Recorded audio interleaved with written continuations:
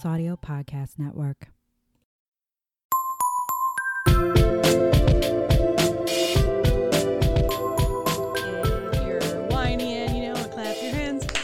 If you're whiny and you know it, clap your hands. If you're whiny and you know it, cause women aren't in textbooks. If you're whiny and you know it, clap your hands. Yay! Oh my God. Welcome to Whining About Herstory, where two longtime gal pals like to whine about women from history that you probably haven't heard of and, you know, get a little tipsy while doing it. I'm Kelly. I'm Emily, and I am deeply impressed because Kelly's like, I don't have anything for the intro. I'm just going to wing it. I'm going to wing it. And that's what she came up with. That's what happens when Kelly doesn't even try. I'm just like, I wing it. My God. I love it. It's just because I'm a whiny little bitch. Yeah, we all are. But we're back on the actual wine train today. Yeah, we haven't drank wine in a while because it's been crazy. And to be perfectly honest, this wine perfectly encapsulates like the last I've had, yeah. The weekend week, you know, it's just been kind of nonstop crazy. Yep. So the wine I picked because of that is it has a really grumpy looking It looks like a boxer. Probably on it, and it's called Rough Day. By the way, like boxer like the dog, Yes, not Boxer like the dog, not an Boxer athlete. Like, yeah. So it is from Thracian Valley, and it's called Rough Day, and this is a Cabernet. Hell yeah. And it says, this is a classic Cabernet, full of intense fruit and spice. Look for flavors and aromas of ripe black cherry and powdered cocoa. Ripe black cherry, powdered cocoa. No. Yep. Emily, stop. I was you fine with are it. the most unmusically talented person in the world. You should not be trying to rap. I was gonna say I'm not like fully drinking, but I am having a little sip.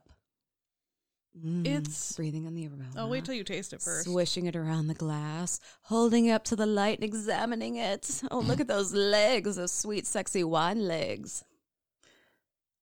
It's not as robust as I was expecting it to be. Like, Yeah. it's a very mellow Cabernet. Yeah, but it's I almost, actually really like it. Yeah, it's like really muted, but it's good.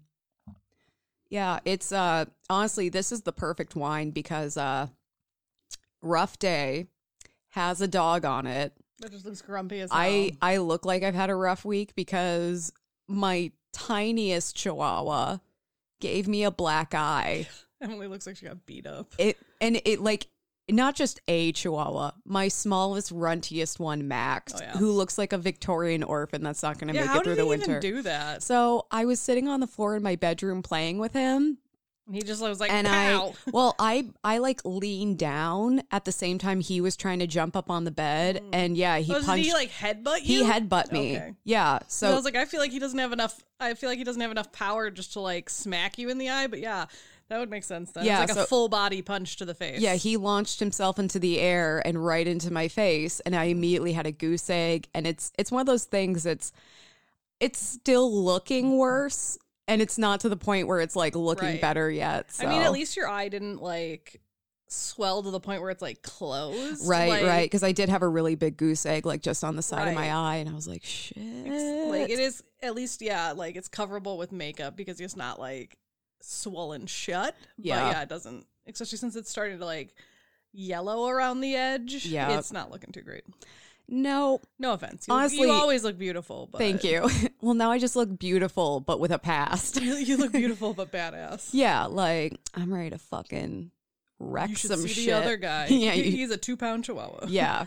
He's totally fine, by the way. Like, I know I'm talking about this, like, poor me, my tiny dog hit me in the face, but he's fine. He doesn't give a shit. Right. He's just like, oh. I think he feels more powerful now. Right. Like, I fucked shit up. It's like paradigm shift. I'm into it. That's funny. I am the captain now. So I noticed this wine is from Bulgaria, and I don't know if we've ever had a wine from Bulgaria. Ooh. That would be something interesting, is to go back through like wines we've drank and like mark where they're from on the map. Okay, you know what's super interesting about that? My story. Is she from Bulgaria? Yeah, or no, sorry, Belgium. Shit. I knew it was one of the B's. Not close enough. Nope, it's super not. Because remember, we had to learn that Belgium was its own country and not like a city in Germany. That's funny. Which especially after like this story, I'm sure like Belgians are like, what the fuck do you think we're in Germany? Like, Right? we're not cool with that. How dare you? Like, Yeah. it's personally offensive. I think I go first today. I do just want to, before we get started, we have some incredible news to share that you may not have heard of if you're not following us on any of the social medias. Which you should. Kelly and I were interviewed on our local news station about We the were podcast. on the news. Oh my God. Like, I can die and my obituary is going to be pretty cool. It was funny because, like, I told my family and stuff, and my grandma was like, "You're the first famous person in our family." I'm like, "I wouldn't call me famous, but thanks, Grandma." And then the person that sold us our house emailed me and was like, "I saw you on the news last night." Oh I my was like, "Oh my God. God." That's because he's not of my generation. He's older. But I was going to say, no one I've known has recognized me from it or been like, I saw you on the news, except my mom, because she got Yeah. up like early in the morning it to was on tune the in evening for it. news too. Yeah, but my mom wanted to see it right away. So I Yeah, woke that up to was a cute. text that was like, y'all did so good. Oh my God, you're naturals. That's funny. And I was like, I love you, Mom. I had one person at work be like, "I saw you on the news last Yeah. night," but they had to caveat that with, "I normally don't watch the news, but I was at my friend's parents' house and they Yep. had it on." Yep. Cause was yeah, like, like I yeah. don't have cable, so I watched it on their website and Yep. used that link to share it Yep, that's what I all did, over the too. place. And it was super funny. And I think this is a testament to the amazing people I've surrounded myself with. I posted the link to the video on my personal Facebook and I wrote, "Is this real life?" with like a head exploding emoji. I'm sorry, I started that. And then Kelly, because she's the best person in the world, comments, I said, "No, it's just fantasy." And then everyone else in the comments, "Caught in a landslide, no escape from reality." Like everyone kept it going very and proud it of was people. amazing. I was like, I have some pretty amazing people in my life and I'm digging it. But yeah, I mean, we were totally shocked when Yeah, 'cause they reached Samantha, out to us. the reporter reached out to us. And it was because we had gone to the Women's History exhibit at our local history center and we'd posted some pictures from our podcast account and we tagged the History Center in it. They shared our post Yep. and this reporter saw it and was like, Oh, are they local? yeah, she's like, "Oh, are these chicks from around here? Oh, snap, they are. Let's get on this." And apparently, like, both her boss and like the person that does the stories and stuff, they were all like, "Yeah, go do it." Yeah, So yeah. that was cool. She didn't have to like fight for it. Everyone's like, "That sounds awesome." Right. But yeah, it was just total mind blowing, and I'm really excited. So yeah, if you're not following us on social media, get on that because you can see us on the news. It looks so professional, and they even use clips from some of our like I know, Patreon, videos. YouTube videos, and even audio clips and. It was really good. I was like, "Wow." Pictures from our Facebook, and Kelly sent them a picture of us from high school, like college. Fuck, I know. I said It high feels school like when I we- was talking to someone, and they were like, "You didn't know her in college." I feel in high like school. we've known each other for so long. I'm like, oh yeah, since preschool, whatever. Right. It's been so long. But yeah, if you want to see, Kelly as a My blonde natural hair color. and me with my short black hair, my short black It pixie was cute. at a Jason Derulo concert because he came to our campus at the end of the year on like this I think that was, like, our college sophomore finals year. tour. I think it was sophomore year because that's when I cut all my hair off. Yeah, and that would be why I would have blonde Yep. instead of red. I couldn't find any pictures that was like just the two of us from our freshman year. Yeah. Yeah, most of the pictures, I mean, this was back in the day where like our camera phones all kind of sucked. Right. So most of them are like actually from, like, I remember A camera, uploading a things. digital yeah. camera. Yep. Excuse me while I feel old yeah. for a hot Nostalgia. second. But yeah, no, I'm like, oh my God. Yeah, it was cool. The other thing I just want to say, we've been kind of quiet about this, and that's not intentional. It's because our recording schedule has been ahead. So it's like we've recorded episodes and then been releasing them. So our timing and our like relevancy has been off. But we do just want to, tell all of our listeners in Ukraine and Europe and like anyone being affected by what's happening in Ukraine. We are so sorry. Like, I don't know what Right. else to I say. know. It's absolutely awful. And just watching it unfold on the news, and there's such a feeling of helplessness. And, these people are being forced to flee their homes, not knowing if they're gonna be able to go back, right. and then not knowing and what's gonna be there. Yeah. Exactly. And little kids are, being raised in underground bunkers, and moms are having and I just want to point out, it seems like people are having a very humane reaction to this. Like, I've been seeing so many Ukrainian flags flying around just our town. Yeah. And, people are like donating money and like, what can I do to help? And oh my God, this is so sad. And like, we're, taking in refugees and all that. And I just wish that this was the way we responded to everything whenever something like this happens, because this isn't new. It just seems like people are taking it more seriously and able to empathize better with the victims of it. Right. And I think it's one of those things where it feels like it's hitting closer to home for people. Because even though it's further away than, like the Middle East, people are able to see themselves in that. Now. But, I mean, I don't know if this doesn't bring out the racism in a lot of those refugee crises. I don't know what does. Right.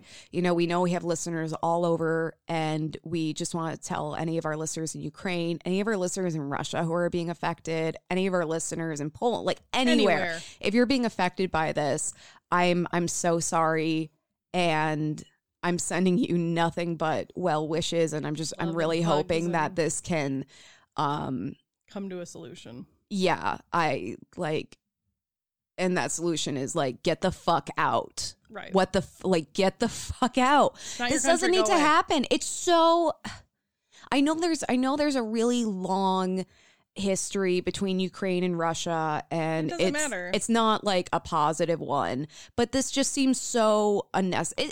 It is unnecessary. Yeah. It's stupid. It's awful. And this isn't going to stop affecting people. Like, this could all end this very second, and there's still going to be deep, serious ramifications globally, politically, and for individuals who had to go through this. Like, watching videos of, people carrying their, kids to safety. Like, insane. How do you...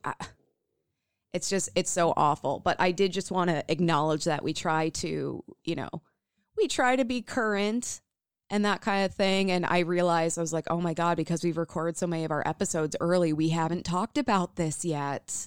So again, that wasn't because we don't care or we're not aware of it.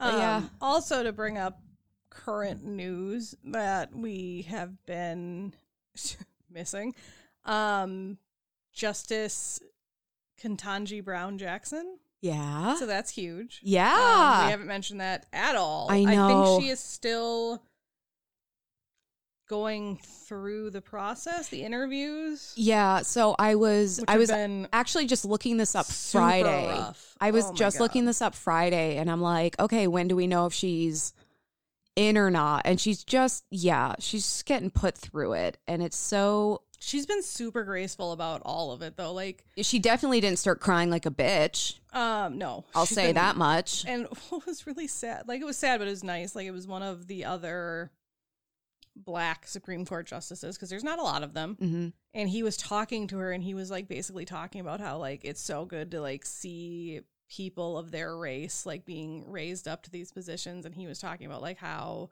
and like he was almost crying, and like how like it's so great to see like these powerful people like, and they should need to stick together, and like all of this stuff where like it was so great to see someone on her side, because so many of the other Supreme Court justices don't seem to be. But I also I've never watched any of the interviews of previous Supreme Court justices, so they could be that hard on all of them, and I just don't know. Well, and so her being questioned by the Senate has been really rough. Yeah, that's what I'm talking about. Yeah.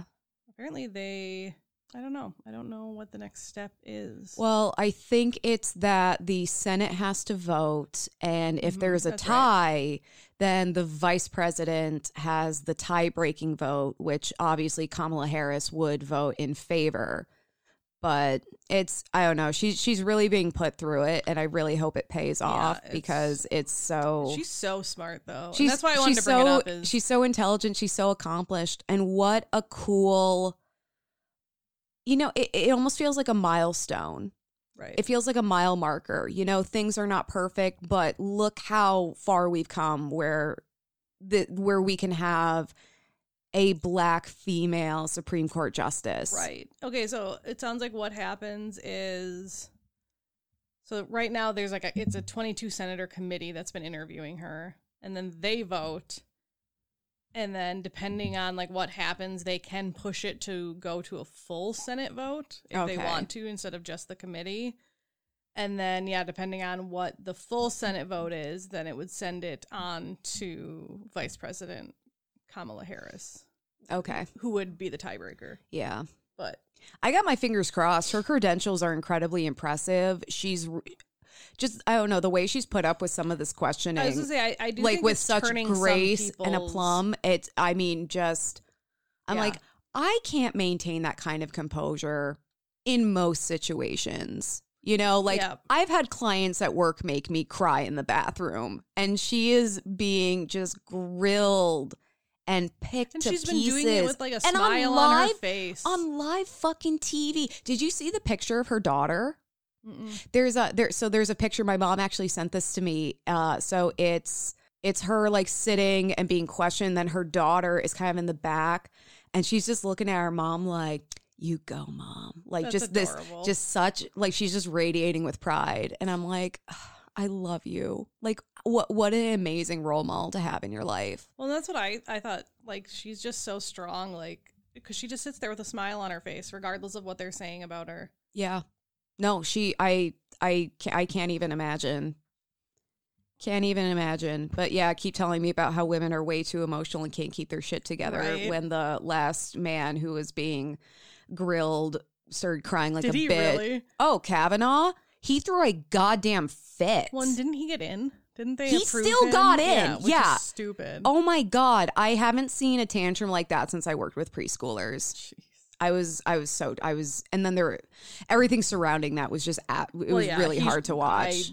It was really fucking hard to watch. I didn't watch that one because I'm he should have never gotten to this point. I was actually at the gym and they had it on the news, and I'm like, there's nowhere else to look. There's TVs everywhere, and I'm just seeing. I hated it. It was, but anyway, fuck him. Ketanji Brown Jackson, you're amazing. Whatever the hell happens, you are amazing, and my God, we are so lucky to just have you in the world right now. Because she would be the first Black woman to sit on the nation's highest court if she gets in. That blows my mind. Yep. Oh, so Monday they start the process for 100 U.S. senators to vote on whether or not she'll get in. Okay. Okay.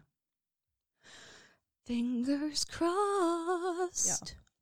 Yeah, I was trying to look up more information about it, and all the articles I found were like, this is why this Republican senator doesn't want her, and this is why this Republican senator is being a dick about it. And I'm like, God damn. So stupid. I'm like, if you have genuine concerns, fine, but every time I read one of those articles, I'm just like, what? Yeah, half of them are, well, she's, African American, and the other half are, well, she's a woman. And it's those are not legitimate concerns. Well, and it's not even that's being outright said. It's the implication, or it's no, we need to find around it, and then there's a party line thing, and it's just I feel like we're all just anyway. So we got all that news out of the way. But yeah, the day this episode comes out is when they're going to vote. And so, voting. Okay, positive vibes. Positive vibes, positive vibes. Gotta send out those positive vibes. We were totally vibing over here. We were. It was intense. I'm tingling in all of my places. All of my places. All right, so... I get to whine first. Yeah, Kelly, who are you whining about today? I'm whining about Rebecca Lukens. Rebecca Lukens. Yeah. Love it. So you know how people always talk about how tragedies define people? You're so much stronger because of the horrible shit that happened to you. Basically. Yeah.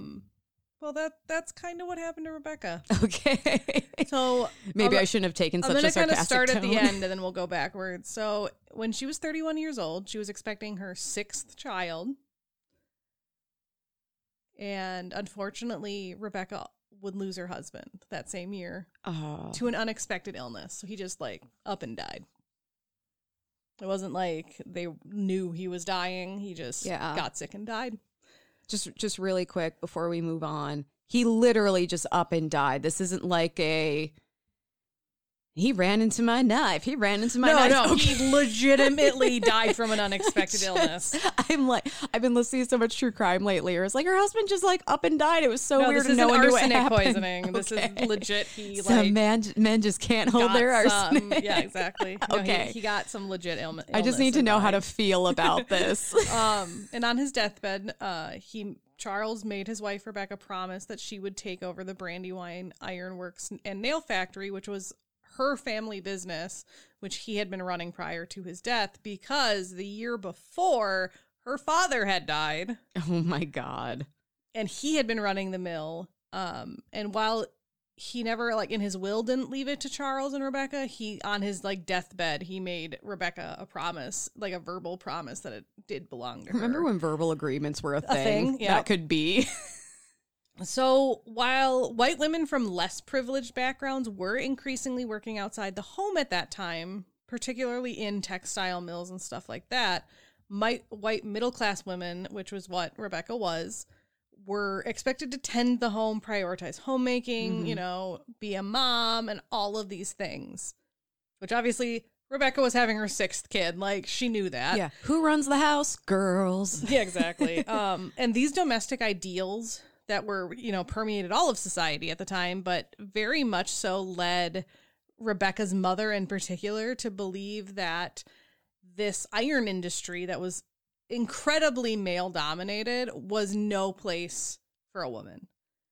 Yeah. And so even though, she knew her husband wanted Rebecca to have it, she would fight against her daughter like tooth and nail, basically. I mean, it's kind of like nowadays, so many women are in the workforce, even breaking into previously male-dominated industries, but there are definitely industries we still see as male-dominated, like construction, building, right, plumbing, even like electricians. doctors. I feel like it's been in the last, 20, 30 years that you've seen more women start being doctors. Actually, it's funny. I was watching an old episode of Golden Girls, and a doctor made a house call in the episode, and she was a woman.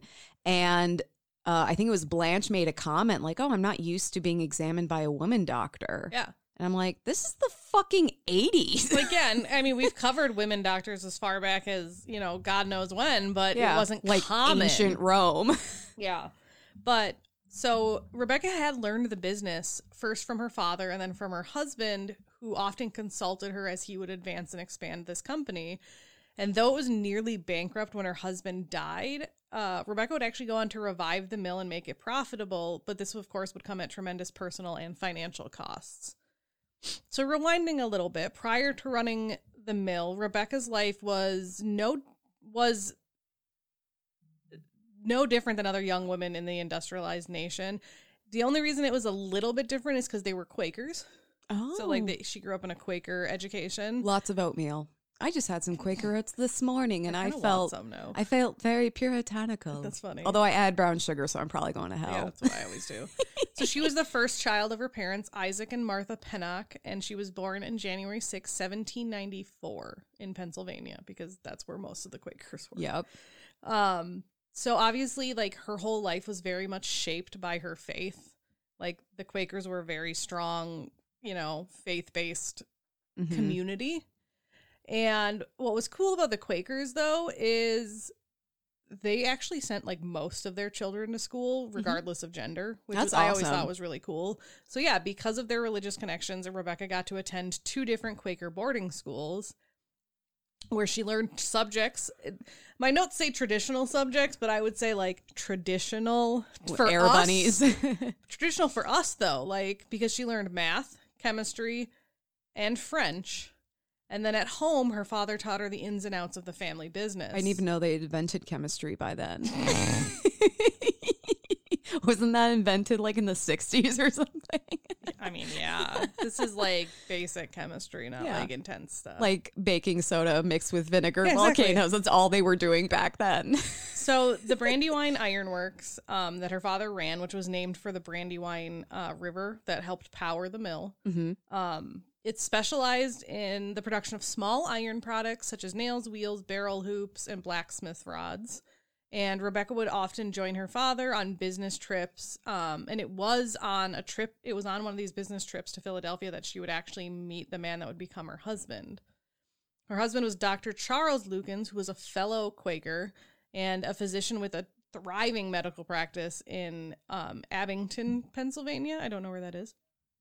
It's in Pennsylvania. On the east coast of the United States, on the continent of North America. Adjacent to the Atlantic Ocean. The two would fall in love and marry in 1813, and soon after marriage, Charles would change his professional course, giving up his medical practice to join his father-in-law in the family business. Nice. Which is great, yeah. Eventually, Isaac, so Rebecca's dad, would lease Brandywine Iron Works to Charles for $420 a year, and he would take over operating the mill.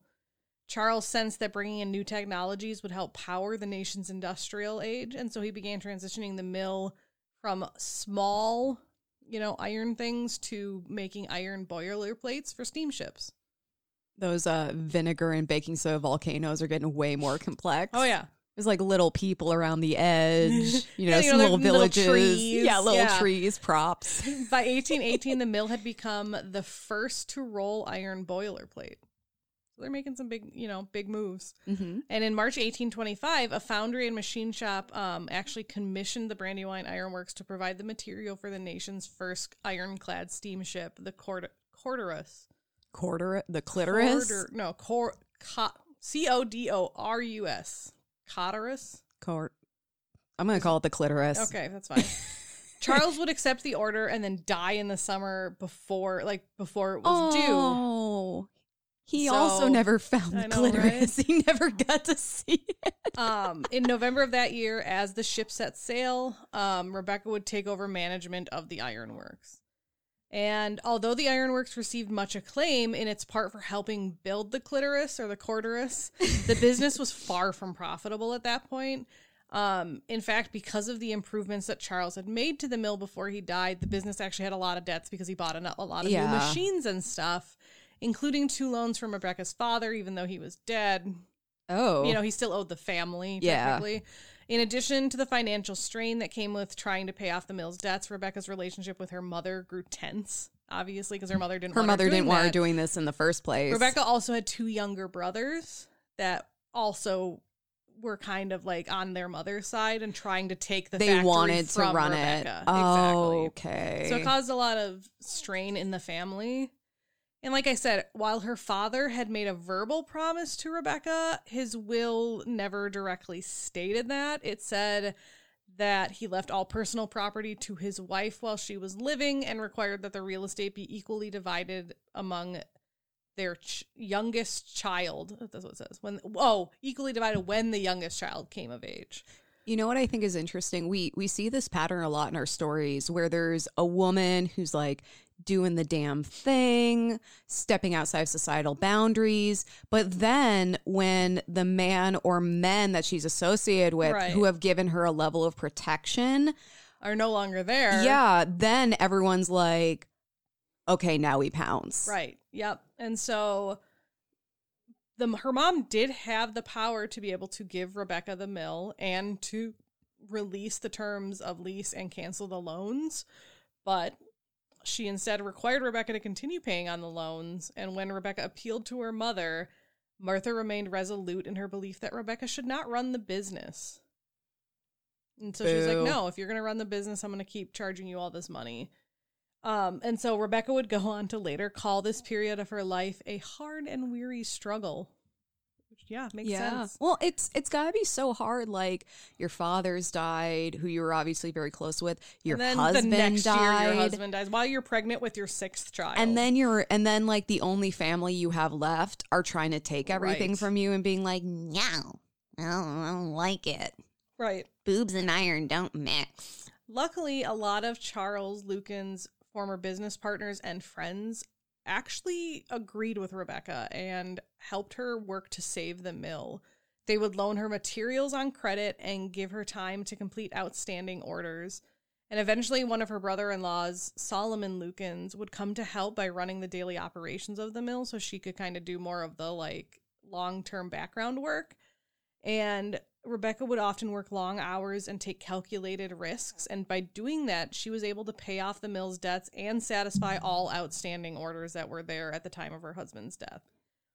I hope she was doing that and just like she was wearing her sunglasses and just being like her little Quaker hat. Yeah. Because they always wore those like bonnets. Like, look what I can do, motherfuckers. Look right, what I can do. So being the only woman in a man's world of iron manufacturing, Rebecca's Quaker faith actually helped guide her business practice, especially the principles that the Quakers say, like they call it fairness and peace with others. So she very much took that to heart, and when she faced several lawsuits related to her business, Rebecca held her ground but accepted judgments rendered even when they were not in her favor. So she's like, you know what, I'm not going to make a big deal even if things don't turn out the way I need or I want them to, which I think is great. And in 1837, the nation experienced a recession. Yay. Don't you just love those? Right. You know what? People hate recessions so much. We need to just stop having them. I know. It would be so much easier. Yeah. Can we hashtag cancel culture recession? Yeah, I 100% agree. Also, while we're at it, I'm going to hashtag cancel culture depression, both economic and mental. Like, no, it's not a thing anymore. And seasonal affect disorder. Yep. Everyone's cancel culture that as well. Everyone's mental illness just... They're gone. They don't exist. It's not that we're ignoring it. It's totally resolved. Yeah. It like evaporates. Everyone is happy now. Yeah. Like constantly. That would be creepy. That would be so creepy. What's up? I'm so happy.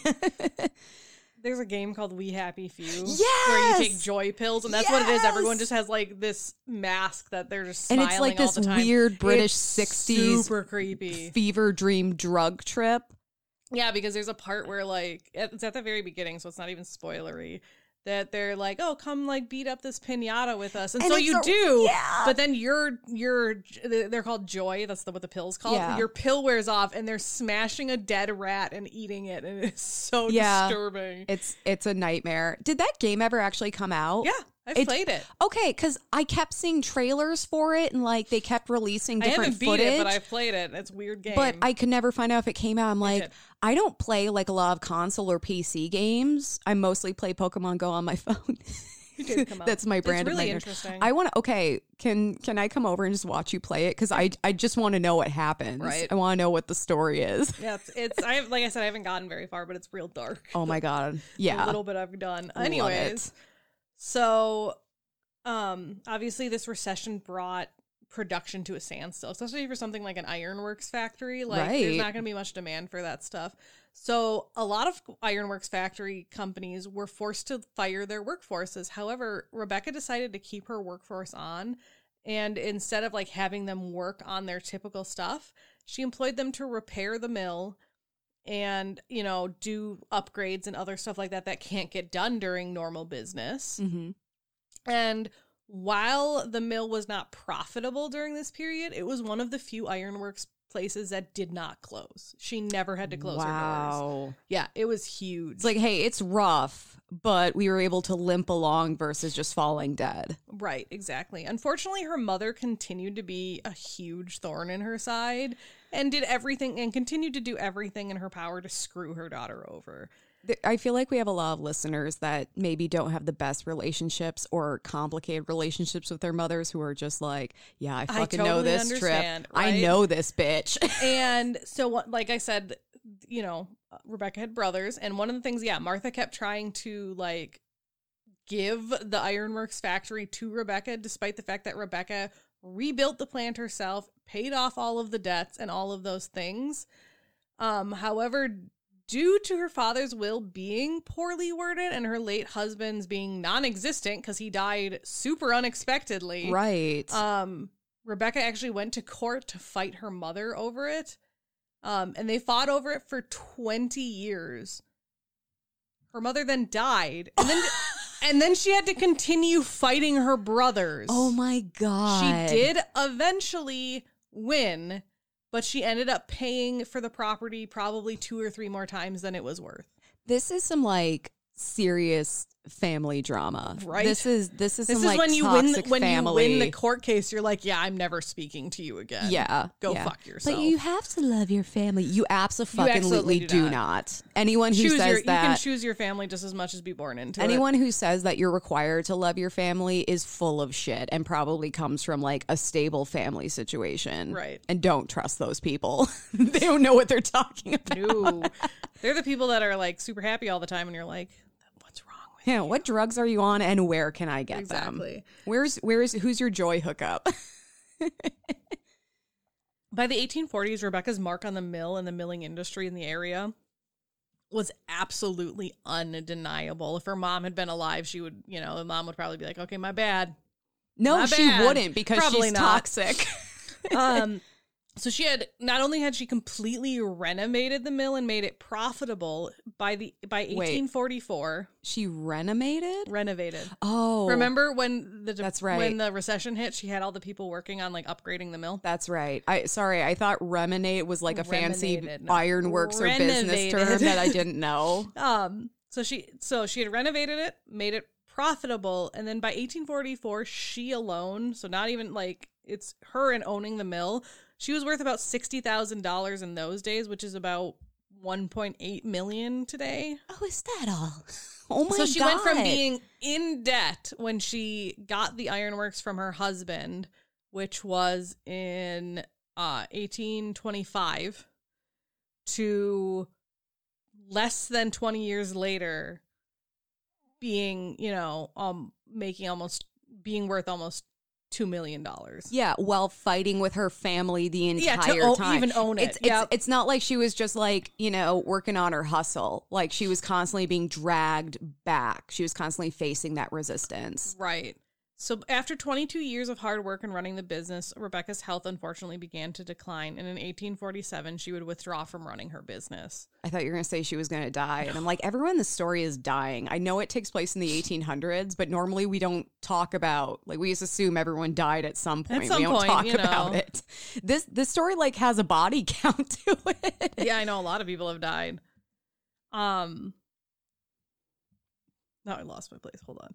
I'm sorry, I distracted you. Oh, so she would withdraw from running the business, and at the end of her life, she would have accumulated over $100,000 in personal property, a far cry from the $15,000 she had been left with.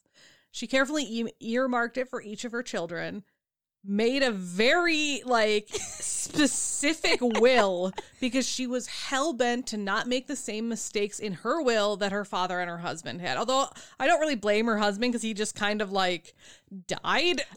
But now granted, I know having 6 kids back then was not a big deal. Like everyone had tons of kids, but if you have a child, you should have a will. No, I know people that they're having their second child and they were like, okay, we're putting our will together, just in case something happens. I'm like, dude, no, go for it. I feel like even if you're married, you should have a will. I don't think I do, but I probably should. Kelly. I mean, everything just goes to Justin. Everything goes to my parents. Yeah, exactly. And on with the condition that they have to take care of Arthur and the cheese. Yeah. Yep. Which my mom loves the cheese so much. And she loves cats, Arthur. So they're cats who listen and want to cuddle with you. So Rebecca would die on December 10th, 1854. I couldn't really find what she died from. Most things were just her health declined and she died. I'm like, all right. That's as one does, I guess. As one does, I mean, she would have been math. I should have mathed this before. Hold on. Math is a nightmare. What is 7 times 12? Did I tell you that story? No, I'm trying to find when she was born. Okay. Well, I'm going to tell the story while you're looking that up. I was modeling one time and I had to pose for 20 minutes at a time. Oh, yeah. And when they're playing like really slow jazz music, it's really hard to just mentally keep your shit together because there's nothing to do but sit and wait. So I started doing my times tables in my head as a way of passing the time because I'm like, by the time I'm not going to finish in 20 minutes. I'm so bad at mental math. And I got through it. And then one of the artists who I was friends with was like, hey, are you like doing okay? I'm like, yeah, why? It's like, well, you just had this like kind of angry face, like this really intense face. My timetable. And they like captured that face in their drawing. And I told them, I was like, oh yeah, I was doing my timetables to pass the time. I was probably just trying to figure out what like 7 times 12 was. And they titled the piece 7 times 12. And I'm just like, yes, this is the weird face I make when when I math. So now I know what I look like when you do math. When I do math naked. So she was 60 when she died. Which for the time, 1800s, that's whatever. It's not that bad, you know. I mean, she outlived a lot of people in this story. Yes, she did. So after her death, the Brandywine Iron Works was renamed the Lukens Irons Works, and later the Lukens Steel in her honor and her husband's honor, Aww. which is nice. And it was a Fortune 500 company. Shut up. For quite a while, and was actually managed for 125 years by her descendants. Oh my God. Yeah. So it was a thing. Who ruined it? No, I think they just eventually, I don't know if they just eventually ran out of heirs or they just ended up selling it. Okay. I mention it a little bit later again. In 1994, Fortune magazine recognized her as America's first female industrialist leader. And in the same year, she was inducted into the National Business Hall of Fame. The lucky thing is, and the reason we have so much detail about her life, which almost never happens, is because about 150 years after her death, they found her diary like in the walls of her home. Oh my God. And it very much revealed the personal struggles of a woman trying to move on from all of this tragedy. Of the early days of her husband's death, she wrote, quote, "With some fear but more courage, I began to struggle for a livelihood. I think at this period I must have possessed some energy of character, for now I look back and wonder at my daring. I had such strong, such powerful incentives for exertion that I felt I must succeed." Can you imagine that? You are pregnant with your 6th child and you are now a widow and a single mother, and your family is actively trying to drag you down. You have no one, you have no allies, and you still build up this business that lasts for 100 years. Right. Oh my God. So other honors she received after her death is during World War II, there was a ship named the SS Rebecca Lukens, which was built in Panama City, Florida, and obviously named for her. Yeah. And so when I said the company remained on the Fortune 500 list, so that was until 1997. Shut up. They were ranked almost consistently at 395 of 500. Yeah. So that's decent. And so in 1994, they were considered to be the oldest continuous operating steel mill in the U.S. And it is still running today. It is just now owned by Cleveland Cliffs. Yeah. That is wild. But it is still, that same mill is still operating today. And then in 2020, Rebecca was one of 8 women featured in The Only One in the Room, which was a display at the Smithsonian National Museum of American History. That is super cool. Yeah. So it's short, but I feel like she did a lot. I also love that Rebecca Lukens. I also love that she got to tell her own story, and I hope they publish that diary and it's titled "Lukens Me Now." Yeah, that's good. I think I found the episode title. Yeah, but yeah, Lukens Me Now, the story of a badass industrialist who told her toxic family to go fuck themselves. Oh my God. I don't know. It always blows my mind, like what some of these women endured, and not only endured, but were able to rise above. Because I'm like, oh man, I stubbed my toe, and I'm like, my life is so hard. My chihuahua gives me a black eye, and I'm like, my life is so hard. That's super funny. Well, thank you for sharing that. You're welcome. Who are you whining about today? So today I am whining about Henriette Monique Henot. Ooh. Yeah, and I want to give a special shout out to my mail. moms. Your What's up, ma'am. Gwen? Because she recommended this gal to me. She like sent me the article. And actually, I got a little nervous because, and you'll realize this the more I get into it. I thought we had already covered her. But I was like, oh, Mom, sorry. Like, I can't take your recommendation. That I realized it wasn't the same person. Well, now we have a list, and you can just Yes. look at the list in Exactly. case you need to. Because there was someone else I was looking at covering, and yeah, she was on our list. And I was like, dang it.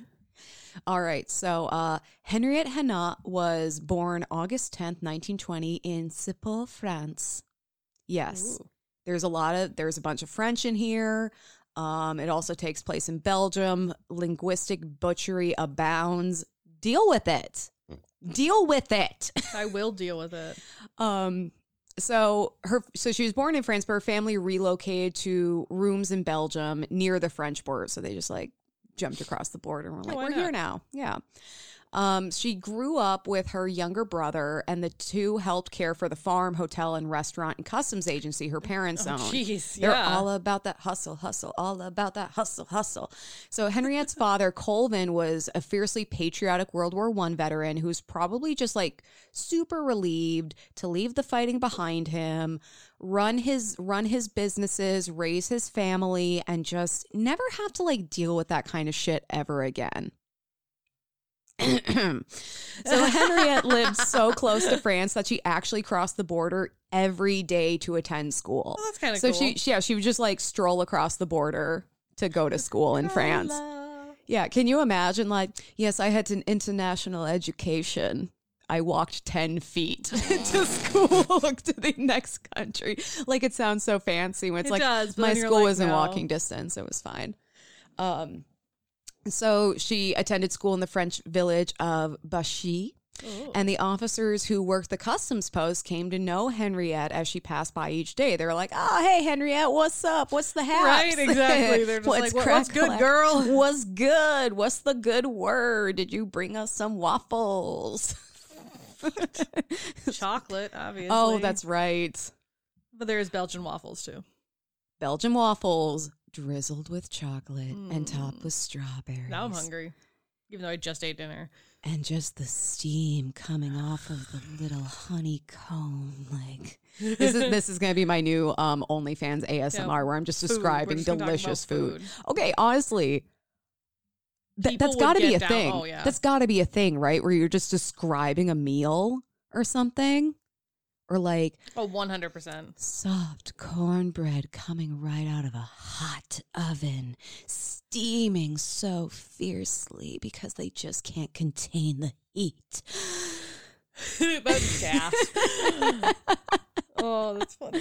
I'm okay now. I can't tell if I'm hungry or horny. I know. I think Both? I'm horny for food. Anyway, sorry. What were we talking about? Food. Yeah, food. Okay. So the world Henriette was living in was growing increasingly turbulent. Hitler, yes, this is one of those stories, if you hadn't already figured it out, became Chancellor of Germany in 1933 when Henriette was only 13 years old. Oof. That's already a rough age. And then, like, the world is beginning to end around you. Yeah, that's fun. 6 years later, the Nazis invaded Poland. Then, in May of 1940, 3 months shy of Henriette's 20th birthday, the Nazis invade her native country of Belgium. Fucking Nazi. Which is why I'm like, it's probably super offensive that we were like, is Belgium in Germany or Germany adjacent? Germany adjacent. I will never make that mistake again. I always know now. And knowing is half the battle.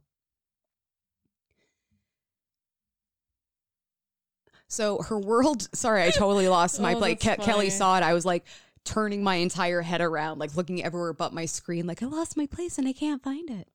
So her world changed almost immediately. That same month, 2 British soldiers came to the Hanal family home begging for help. They were trapped in enemy territory after having been shot down and needed help getting across the border to France, which I think at this point had not been invaded yet. It would be, obviously, and then occupied, but like regardless of its status, you had to go through France to like get the fuck out. So Henriette and her family dressed the stranded soldiers as coal merchants and personally escorted them to France. where then they got the fuck out and got to safety. Somehow word got out about the Hinault family's kindness, because soon after they helped the 2 British soldiers, an MI-19 British war officer showed up at their door. Oh, shit. As one does. I'd be a little bit terrified, to be perfectly honest. Right? The officer's job was to help POWs and downed airmen get to safety, and he had a hefty request for the family. He wanted their 19-year-old daughter, Henriette, to join the Belgian resistance. Oh, heck yeah. As one does. As one does. I mean, what else do 19-year-olds do? They're having this conversation over like chocolate drizzled waffles and cornbread, and it's all very casual. Like, yeah, I want your teenage daughter to join the resistance because fuck the Nazis. Henriette was actually, yeah. fuck Nazis. Fuck They the suck. Nazis. They suck so bad. Get out of her stories. So Henriette was in a unique position to help. She was a young woman who wouldn't draw much suspicion because sexism. She was intimately familiar with the area and regularly crossed the border, so she wouldn't draw suspicion. Right, like everyone knew her. She did that regularly. Yeah. Like, it didn't matter. She also knew all of the trails and hidden paths and the guards themselves. So she was, she had the home team It's not going advantage. to suddenly be like, who the fuck are you and why are you coming here? Exactly. Why are you suddenly coming here every day? Oh, no, you've been doing that since you were a kid, going to school. Henriette was given a mission to help smuggle Allied soldiers and airmen across the border to safety. With this mission, she was given a code name, Monique, the name that she would use for the rest of her life. So I will now refer to Henriette as Monique because that was the name that she's like, nah, this is who I am. Right. And just like that, Monique became the newest member of the Comet Line. Kelly's face. I should have taken a video of just her being like, oh my God. We've talked about that before. So if that sounds familiar, that's because Kelly talked about the Comet Line in episode 107 when she covered Andre Dijon, codenamed Dee Dee. Or Dede? No, Dee Dee. Dee Dee. We called her Dee Dee.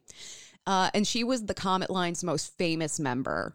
So super quick refresher. The Comet Line was a volunteer resistance group that operated through occupied Belgium and France during World War II, meant to help Allied soldiers who had been shot down over occupied territory. Trying to get them into friendly territory. Exactly.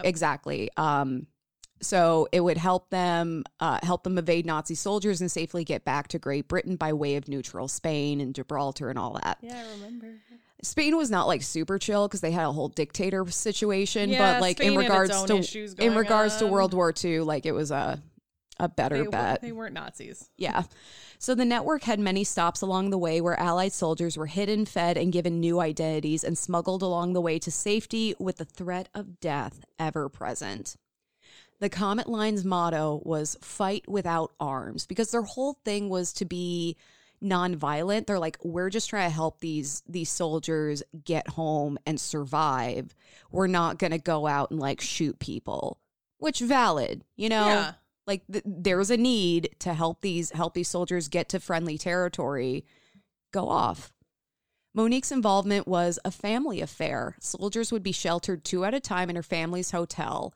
There, Monique's cousins would forge documentation for the soldiers while her mother fed them and drilled them on their French aliases until their pronunciation was perfect. We would do terribly. The soldiers were also equipped with French or German magazine clippings to use as props to sell the whole illusion. Because That's like, super cool. Yeah, because I just happen, like I'm from around here. I'm like, yay, Germany. Like, Right, like, whatever. look, I have the propaganda on me. It's fine. It's totally chill. Then Monique would smuggle the soldiers, codenamed parcels, across the border. Nice. Monique's missions ranged from handing parcels off to agents across the border to guiding them hundreds of miles around Belgium by bike under the cover of night. And this meant violating the Nazi-enforced curfew. Well, like, yeah, not only are you toting around an Allied soldier with you, but yeah, then you're not out. even supposed to be out at Yeah. that time. And the penalty of that was death. Yep. Like they could just shoot you in the street. They didn't care. Yeah. It was a little terrifying. Monique would also take parcels all the way to Paris by herself. That's huge. There was no shortage of Allied soldiers who needed help. Monique recalled, quote, "We were bursting at the seams. We didn't know where to put them anymore. And my mother said to me, 'Hurry up. There were two of them who were leaving and two of them who were arriving.'" It's like your mom scolding you for like not doing your chores fast. I was like, "Hurry, Mom! We need to move these Allied soldiers through here because I'm getting overwhelmed. I'm trying to make the food. I'm trying to take care of the kids. I'm trying to give the soldiers new aliases. I'm trying to forge documentation. Can you pick up the pace? Pick up the pace." If I don't read that chapter of the book for book club, everyone's going to give me dirty looks. Right? Like I'm going to be there and then Susan's just going to be like, "I knew you wouldn't do it." And fuck you, Susan. Don't even get me started about Karen. What a bitch. She doesn't understand. You know, these are definitely the problems these people were dealing with. 100%. 100%.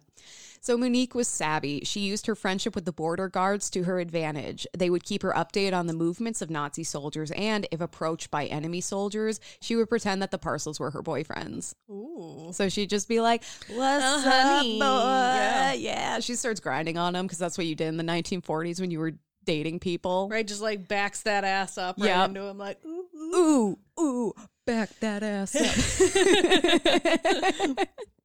I clearly don't know how to behave in a relationship because I'm like, that's how you pretend someone's your boyfriend, right? You just start like booty shaking, twerking. I agreed with you. So Monique's quick wits helped to ensure her safety and that of the soldiers she escorted. Ooh. While transporting a group of airmen on a passenger train, a Nazi soldier asked one of the men for the newspaper that he was carrying. Because remember, they had all these little props. And actually, the Nazi soldier tried to strike up a conversation with him. And while these soldiers had been trained on their aliases and that pronunciation, they didn't fucking speak German or France or France. They don't speak France. Okay. We don't speak France either. Not only can I not pronounce French words, I can't even refer to the language in the appropriate context. We don't speak France either. Yo soy muy mal. I'm trying to learn Spanish. Well, maybe it'd be estoy muy mal. I don't know. Spanish speakers, come at me. Help me be better. But so he's like trying to strike up a conversation with this guy who may not even know what the soldier is saying and is probably shitting his pants because that's what I would do. Right. While Monique and her mother drilled the Allied soldiers on pronouncing their French aliases, they were not prepared to have a full conversation. And this is the point in the story where Kelly and I would be royally fucked in every sense of the We'd word. be like, fuck. I can't pronounce French, let alone speak it. Or I can't like listen to I can't pronounce it, let alone speak. Yeah, I mean, I love how still true. Okay, can I just point out that 90% of the linguistic butchery in this episode is us trying to speak in our native language and just not being able to. Yeah. Apparently we can't speak English either. It's been a week. It's been a weekend. Kelly had to save me when my battery died. It's been a time. So I was basically in a migraine coma for all of yesterday. It was great. Great time. It's fine. So Monique jumped into action because thank God she took the paper from the Allied airman to like give to the soldier and took over the conversation with the Nazi, distracting him and ensuring that the airman didn't actually have to have a conversation or reveal themselves. So, you know, like when someone hijacks a conversation, she did it to save lives. Right. Yeah. Which is great. Yeah. Then in 1944, I would be useless. I know. I'm like, I don't want to talk with anyone. I just want to sit here. Like, I'd have my earbuds in, just be jamming out, like to some Celine Dion in French, just like, "What's up? My heart will go on." And the two guys would be taken away, and I would have no idea. Like, where'd they go? Where did my parcel go? Yeah. Oh, no. So then in 1944, it was over. Monique was traveling to a safe house in Paris when she saw that the curtains in the window were closed. This was a sign of trouble. A Belgian collaborator had revealed the comet line to the Nazis, who were swiftly arresting anyone involved. That's when you see it and you're just like, nope, taking a right-hand turn. Monique narrowly avoided this fate by sheer fucking luck.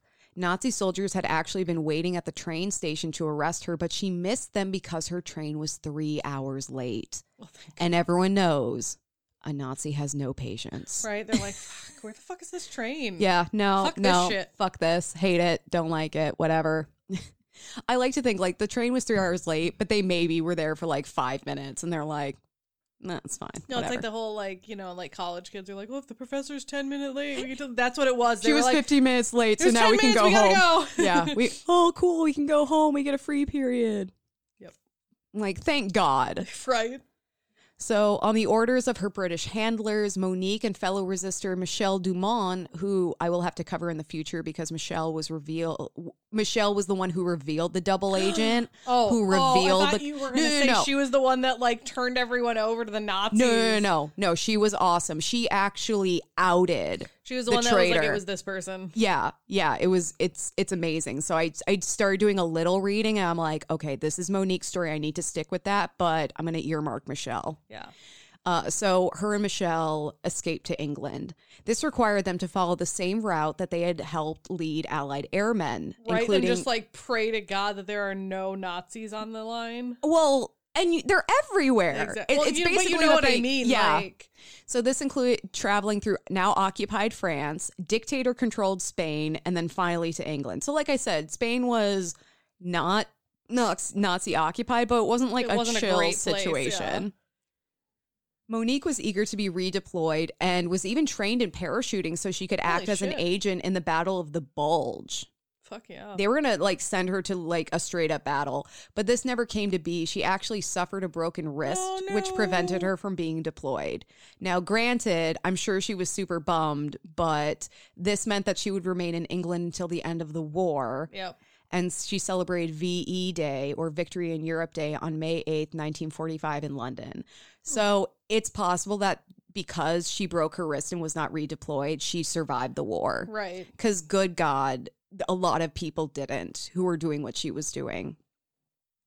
After this, she returned to her family in Belgium, who, as far as I could find, also survived the war, which I'm like, how? Because that collaborator just like fucked everyone. So I don't know what her family had to do or if they were able to just like keep low or what the deal was. But as far as I know, they also survived. I mean, maybe it was just the collaborator like only outed the people actually in the resistance. The agents themselves, yeah. In Belgium, Monique was reunited with her fiancé, Jules Tom, who she'd been engaged to this entire time, but he really was not relevant up until now. I wonder how he felt about her doing this. But I mean, maybe he was off fighting himself. He was actually into it. So the two married, and Jules had been a border guard. Aww. So let's add a scene to the Smack story where they're exchanging sexy eyes while Monique is backing that ass up into another smuggling. Guy. I am just the fucking worst today. She's up grinding on a new guy, but she's like, I fucking her boyfriend. Like, yeah, but this is for you. Right? This is for you, Jules. But yeah, like, you know, he's a border guard and he's probably one of the people that she's working with. And, you know, like as awful as this whole situation is, like, you can't help but like find that a little bit romantic. It is a little bit romantic. And like happy they both survived and were able to get married and live happily ever after. They had 2 children, so that was cool. After the war, Monique worked in a hotel that was owned by one of her Comet Line comrades' sons, because it's not always about what you know, it's about who you know. Mm-hmm. Though the war was over, Monique would never go back to being Henriette, using her nom de guerre for the rest of her life. Unlike many of the women we cover, Monique lived to be remembered for her courageous acts.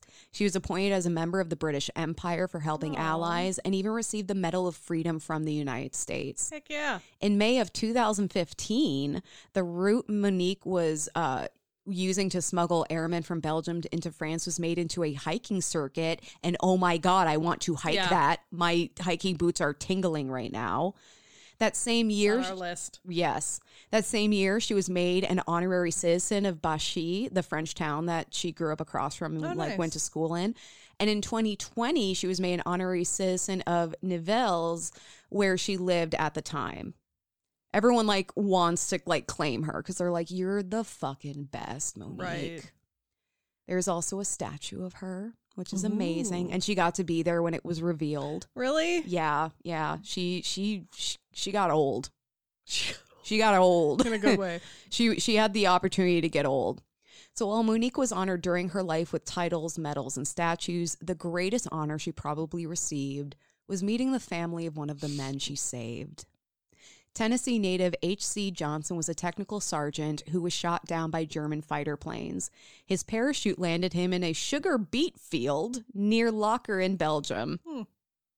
It reminds me of when we were on another podcast. We were on Chaos Cast and we covered the gentleman who survived both of the atomic bombs in Japan. And yeah, how he got like flung into a potato patch or something, right, or like a rice field. And it was like, is that like really soft or something? I mean, rice patties are full of water. Yeah, so. I don't think it was that. I swear it was like a potato field or something. Random, yeah. So he lands in the sugar beet field and he was connected with Monique, who guided him to safety over the course of 54 days. So this wasn't like, oh, I'm putting in a couple hours, of resistance work and then I'm going home at night. Like she brought him all the way to France. This is your life. Yeah. When the pair reached British-controlled Gibraltar, so she brought him like all the fucking way. Yeah. They parted, never to see each other again. Sergeant Johnson survived the war and returned to Tennessee, where he managed movie theaters, had 2 children, and became the grandfather of 3 before passing away in 1984. In 2015, over 70 years after Monique had guided Sergeant Johnson to safety, his sisters Sue Rourke and niece Anita Rourke attended a celebration in Belgium honoring Monique's resistance work. Sue not only got to meet the woman who saved her brother's life, but also gave her a hug.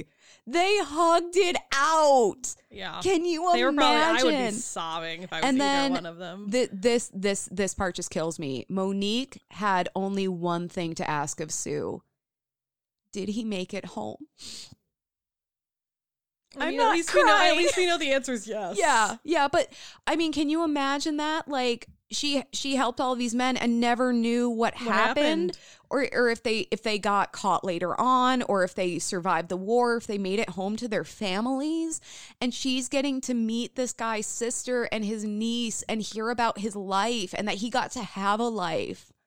And my heart, it's just so full now. And then, just did he make it home?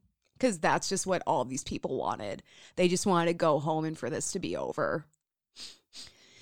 On February 20th, 2022, yes, the day before my 31st birthday of this year, because I have to make this all about me. Of course. Henriette Monique Hanot died in Nivelles, Belgium. This year? This year. Wow. She literally just died at the age of 101. Wow. Go Monique. And that's why my mom sent me this article, because the New York Times did an overlooked the overlooked obituary on her. She was one of the last survivors of the Comet line. Holy shit. Yeah, because Dee, I think, died during the war. Yeah, I think so. I think she was one of the people that got captured in the betrayal. Yeah. So, legacy. Honestly, we've covered the awards and medals because she literally just died and she got to be alive for a lot of this recognition. But Monique helped to rescue 140 Allied soldiers and airmen who had become trapped behind enemy lines, and her legacy lives on infinitely through each survivor and their families. Like, that is an impact that never stops. It just continues to ripple out because these people would not have had lives and families and connections without help from her and the Comet line. I lied. Dee Dee did not die during the war. Good. I was already really She lived until out. she was 90. Okay. So she didn't die that long ago either. It would have been the 2007. okay. But yeah, I mean, can you imagine there are a bunch of human beings running around. That's right, because she went on to work in Dee Dee went on to work in leper colonies. Oh, remember? Yeah. But there are a bunch of human beings running around who literally would not be here without Monique putting her neck on the line. Right, or any of those members of the Comet line. Yeah, exactly. Except for the asshole that ratted them out. Fuck him. Yeah, I have to cover Michelle and how she outed that son of a bitch. But yeah. So Emily, what are you thankful for? I'm really thankful that you helped me jumpstart my car. You're welcome. I was at a friend's last night and I was getting ready to leave and my car wouldn't start because my battery died. And we tried jumping it and it just was not happening. So my friend was nice enough to give me a ride home, which like, thank you so much. I really didn't want to have to walk and it was late. So I was like, trying to think of like which of my friends might wake up if the phone is ringing. I mean, I would have, but I would have been in the city, so you would have had to wait like an hour and a half for me to come get you. Okay, I could have called my parents because they have a landline that definitely would have woken them up, but I really didn't want to do that because I think my mom would probably have a panic attack. Yeah, probably. She probably would have thought someone died. Yeah, so... but yeah, so Kelly, before we recorded, took me back over and helped me jump my car, and so now I'm here and able to tell you this amazing story. Yay! And I'm very thankful for that. I'm also thankful that we got the opportunity to be on local news. Like that's just a total mind blower. Kelly, what are you thankful for? Obviously the news thing, but I'm also thankful for family that's like really understanding because I was up at my in-laws this weekend, my brother and sister-in-laws. And I woke up yesterday morning with just like an absolutely terrible migraine. And I was like, shit. Like I felt like, because I haven't been gotten one in a while, so I didn't have my meds with me. Mm-hmm. And yeah, like, but they were super cool that they were like, no, like if you need to go lay down, like go lay down. It's totally fine. Like, and so I'm thankful for people that are like understanding. Yeah, they're not like gonna force you to just power through and like, no, right, have or fun make because me it makes feel us bad, feel better. Or yeah, make me feel bad if I didn't power through. Like, yeah, no, they were super chill about it, and so that was nice. So I'm just thankful for people like that. Can I also just say I'm really thankful that I was able to text Delta and get our flights changed. So I guess we should probably start talking about this now because it's in just over a month. Kelly and I were invited by Keena of Historical AF fame, and we've been on her podcast a few times, and it's always so much fun. If you're a patron, you can see those videos, right? Like because we do the recording. No, she's gonna be on ours on April 8th. Yeah, so she'll be on ours. Shit, we should have said that at the beginning too. It's fine. Okay. Well, okay. Real quick side note.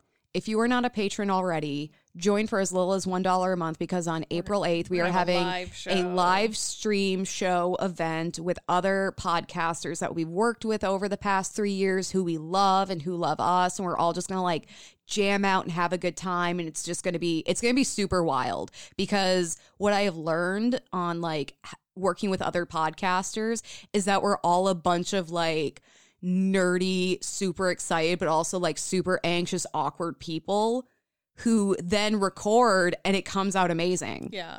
But everyone's like, oh, it sounds so weird. And we're all just like in love with each other. Like, I love you and I love your podcast. No, I love you and I love your podcast. Like, it's a really beautiful community.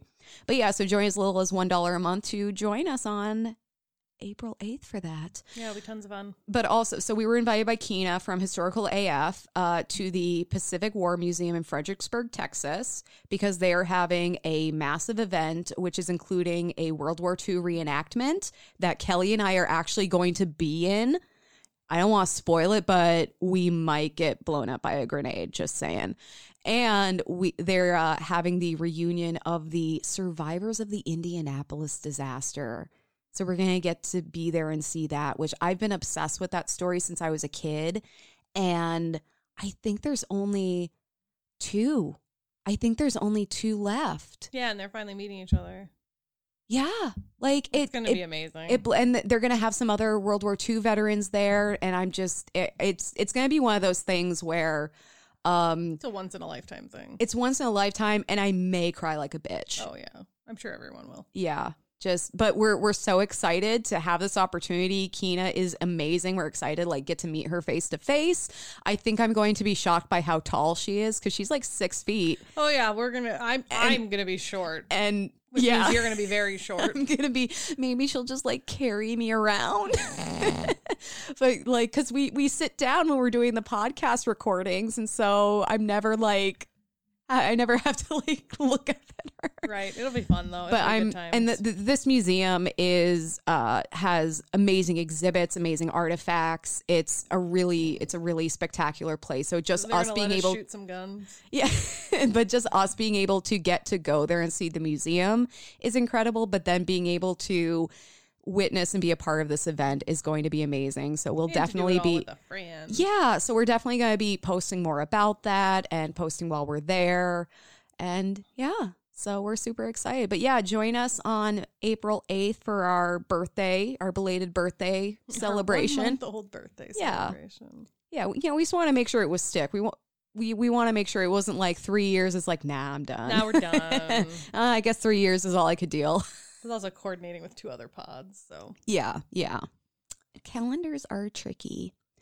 Well, anyway, thank you so much for listening to another episode of Whining About Herstory. Like us on Facebook at Whining About Herstory, Instagram at WAHpod. Twitter at WAH_pod. Our website is whiningaboutherstory.com, and our email is whiningaboutherstory@gmail.com, where we would love to hear from you.